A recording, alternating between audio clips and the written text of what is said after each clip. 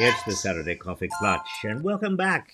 Coffee Clutch with Heather Lofthouse, Executive Director of Inequality Media Civic Action, and my former student, where we examine the lows and lower points of the previous week. Heather, what in the world is going on? 1 week. I would just love it if 1 week we had an opportunity to just talk about a normal week. Oh, I would kill to just be at a loss for what to talk about. But the problem is that I thought after Trump, and certainly after Trump was held accountable. Right. After the midterms. And that's right. There would be a certain degree of return to normalcy, but it seems like... And we would just be, grasping for what to talk about. There'd be nothing in the news. Well, I think that would be great to grasp for what to talk about. But honestly, so Trump is actually indicted, and what he does, and this is not too hard, and it wasn't too hard to predict, is he uses it to rally his troops to make at least, in the first 2 days, $5 million.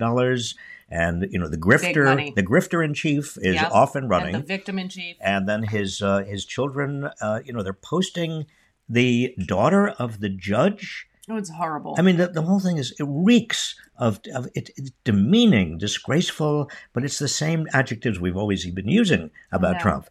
But the interesting thing to me is that DeSantis is now sinking.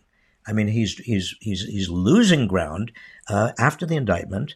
Trump is actually becoming almost anointed as the Republican nominee in 2024. I know. Everybody's afraid to criticize him. Everybody is lining up behind him. The base is rallying to him. Yep. The 28% of Americans who are Republicans are getting more and more enthralled by Trump. In a way I suppose you could say that's good, because everybody who's not a Republican, the vast majority, are turned off even more by his antics. But it means that it's very likely at this particular point in time, anything can happen over the next 19 months. Right. But it looks like it's going to be Trump and Biden. Again. I know. I can't believe it. It makes me crazy. I was going to say, live in which direction are you going?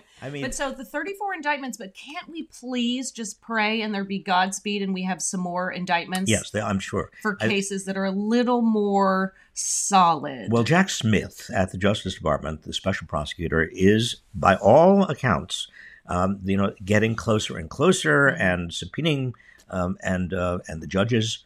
And the appeals courts are allowing him to subpoena the people he wants to. And that is proceeding on a path that looks like it could be faster now than it was. But as you get closer to the election, these things become even more political. And, of course, Trump will even use them to a greater extent. In terms of Georgia, that's also getting much closer, the case against Trump. Another New York case, they're just going to continue. He's going to use every one of them, as he's used everything else, for making his point and his case that there is a deep state conspiracy against him. Even though this is, the indictment. You don't get an indictment unless you got a grand jury. And a grand jury is normal people, everyday people who are basically looking at facts. Right. I know. So what's going on? I don't want to change. I don't want to get off of Trump. Obviously, it's so fascinating. But tell us what is going on this week in Tennessee. Okay. Well, we know this, but let's do a recap. So 2 days ago, Thursday, 2 lawmakers were expelled allegedly for violating chamber rules.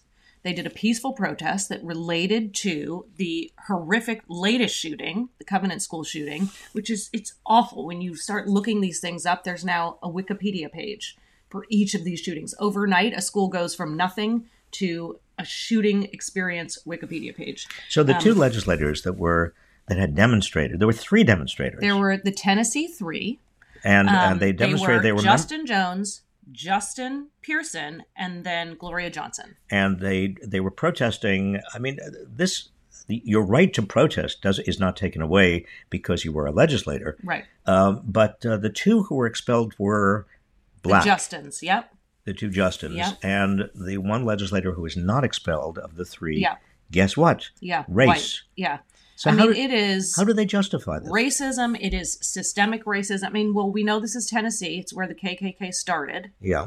And it is disgusting. I mean, I was watching MSNBC. I mean, and I feel naive. You mean naive? Privileged that I cannot believe this is happening.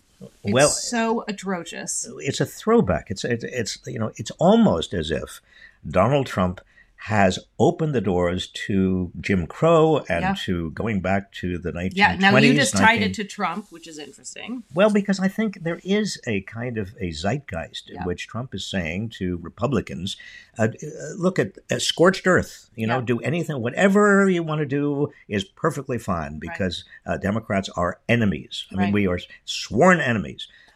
And this opens the way to the most vicious forms of, how Tennessee cannot even justify what they're doing. The Tennessee Republicans and Republicans across the country are. And let's be clear, forgive my interruption, the vote was right along party lines. In terms of expelling. Yep, in terms of expelling. I mean, it is blatant. It is.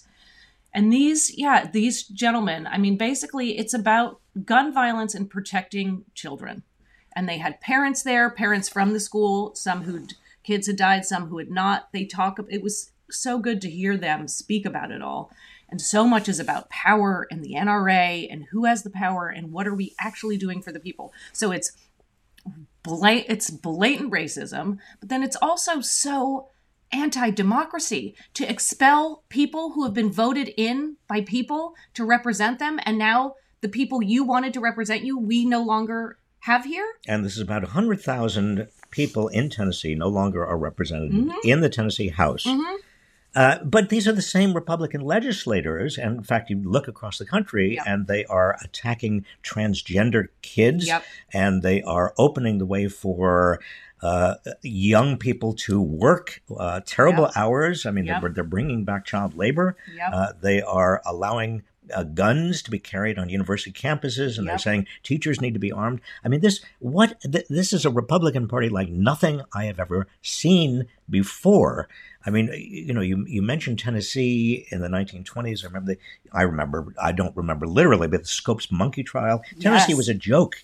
That was about abolition. A lot of these Republican legislatures are now becoming. They're not jokes because they're real. And it's just that we are back to a kind of earlier time in America. But also it's this digital age, so it can be weaponized in a nanosecond. Yeah. That's what I find so terrifying, in addition to the fact that it's terrifying. It's that it moves so quickly.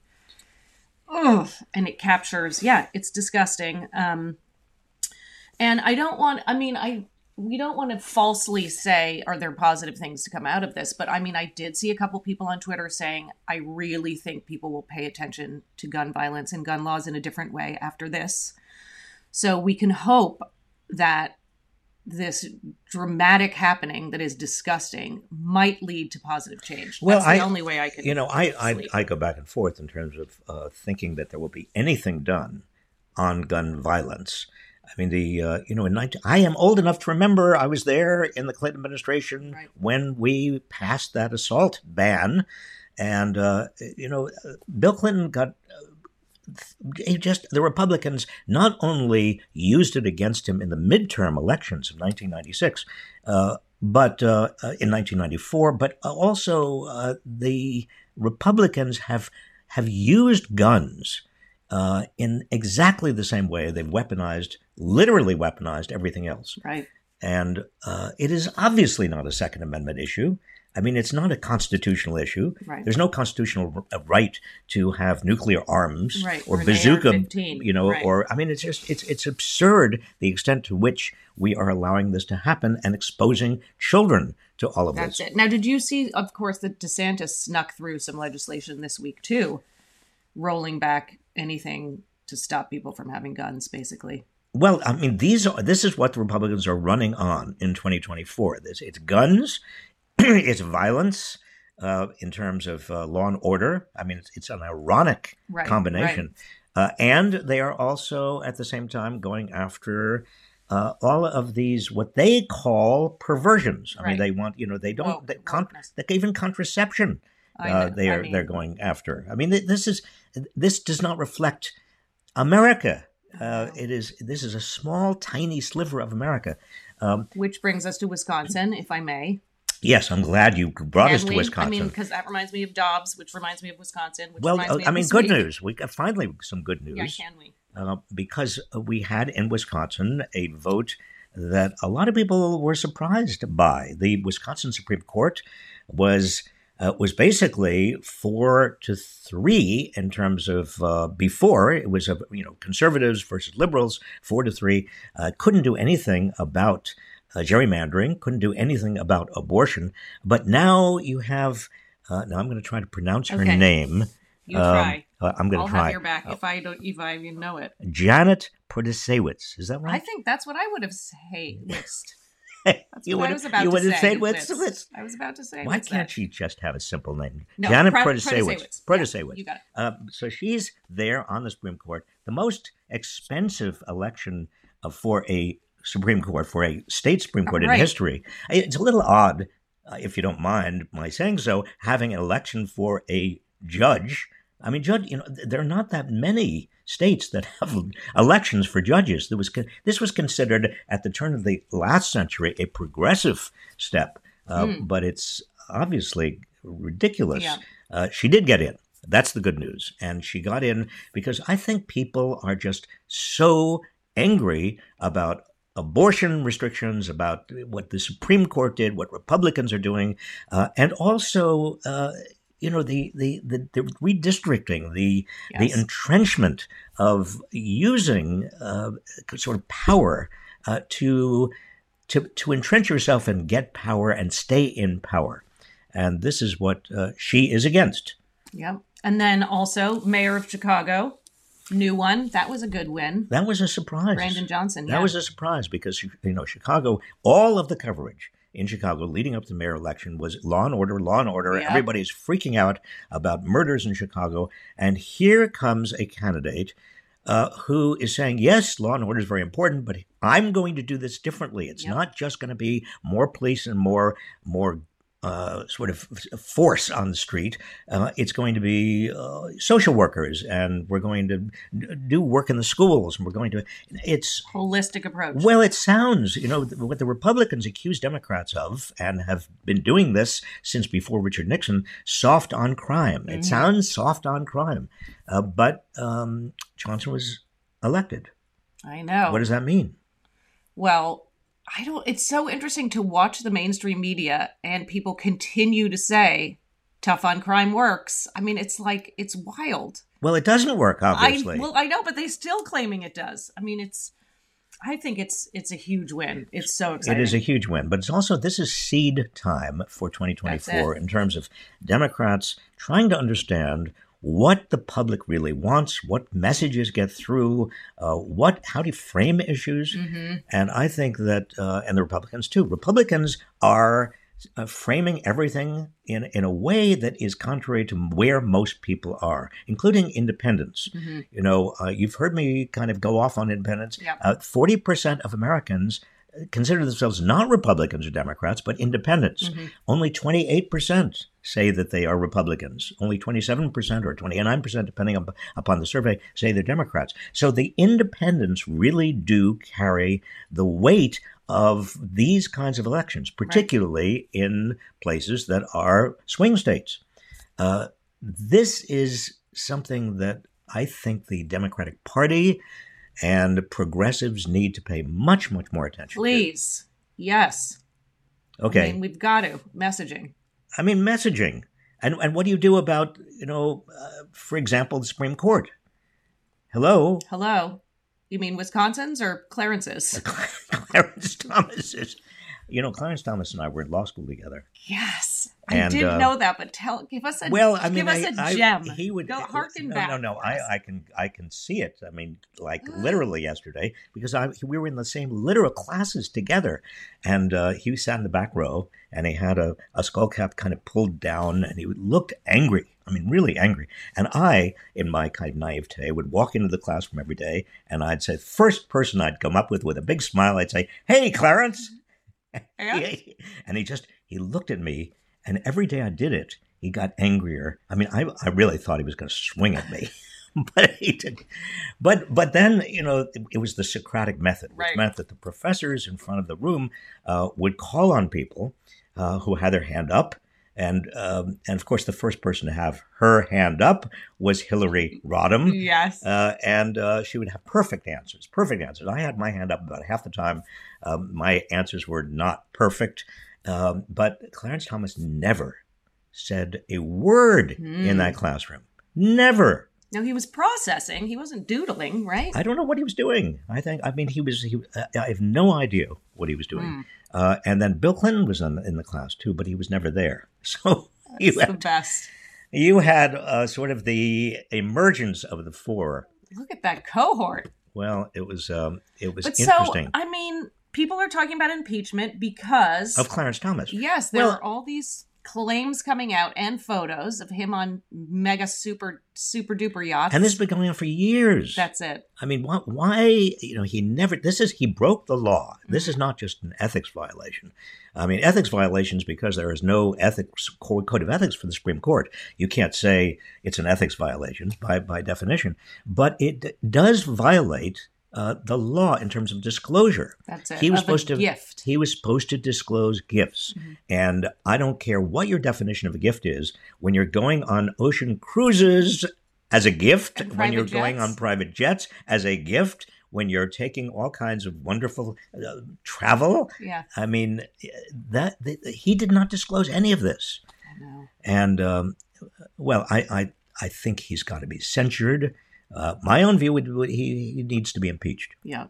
And also, I mean, I'm not in the law, don't have a JD like you do, but there's a history of issues and ethics violations around this person. This is Yes, not, well, it's of not course. surprising. Well, you right? have conflicts of interest. I mean, when you have a justice whose wife, for example, or spouse has very strong political views and is very much out there, About and Ginny insurrections, in fact. Ginny Thomas was communicating with Mark Meadows in the White House, really on the eve of the insurrection of January 6th. And what I mean, Clarence is weighing in on these cases around January 6th. He couldn't that one time because he was on the yacht. Oh, that's true. Right, so he he apologizes has for the the delay. conflict of interest on the yacht. That's the conflict, the yacht interest, conflict yacht. The yacht interest. I mean, really, this is it degrades, it defames, so ugly. it is ugly. This is all, if there is a theme today, it is about the degradation of democracy in everywhere you look, except Wisconsin and Chicago. Right. And even there, we'll see what happens in Wisconsin. Yeah, we will see. Right? In terms of can I say one other thing that's less depressing? Yes, please. Your class Yes. launched yesterday on Substack. We started it. That's exciting. Well, you know something, Heather, I really, first of all, thank you. You were the inspiration and you made it happen.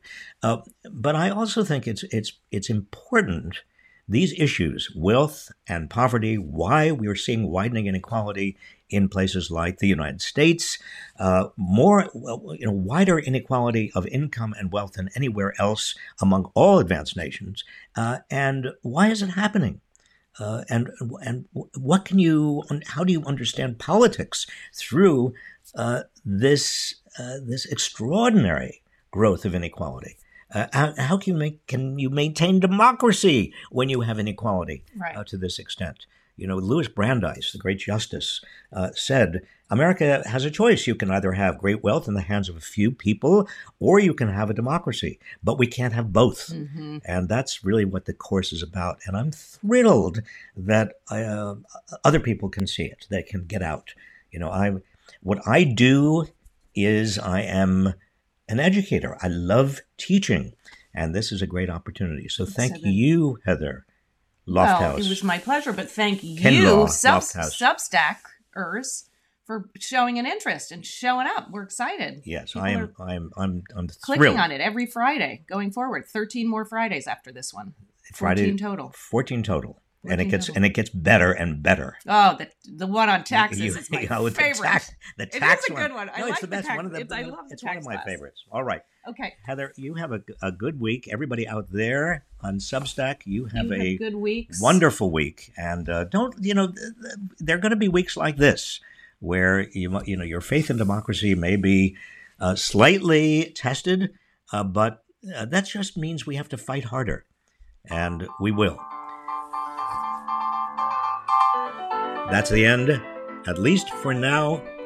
Good luck to everybody. Be safe out there. Have a good week.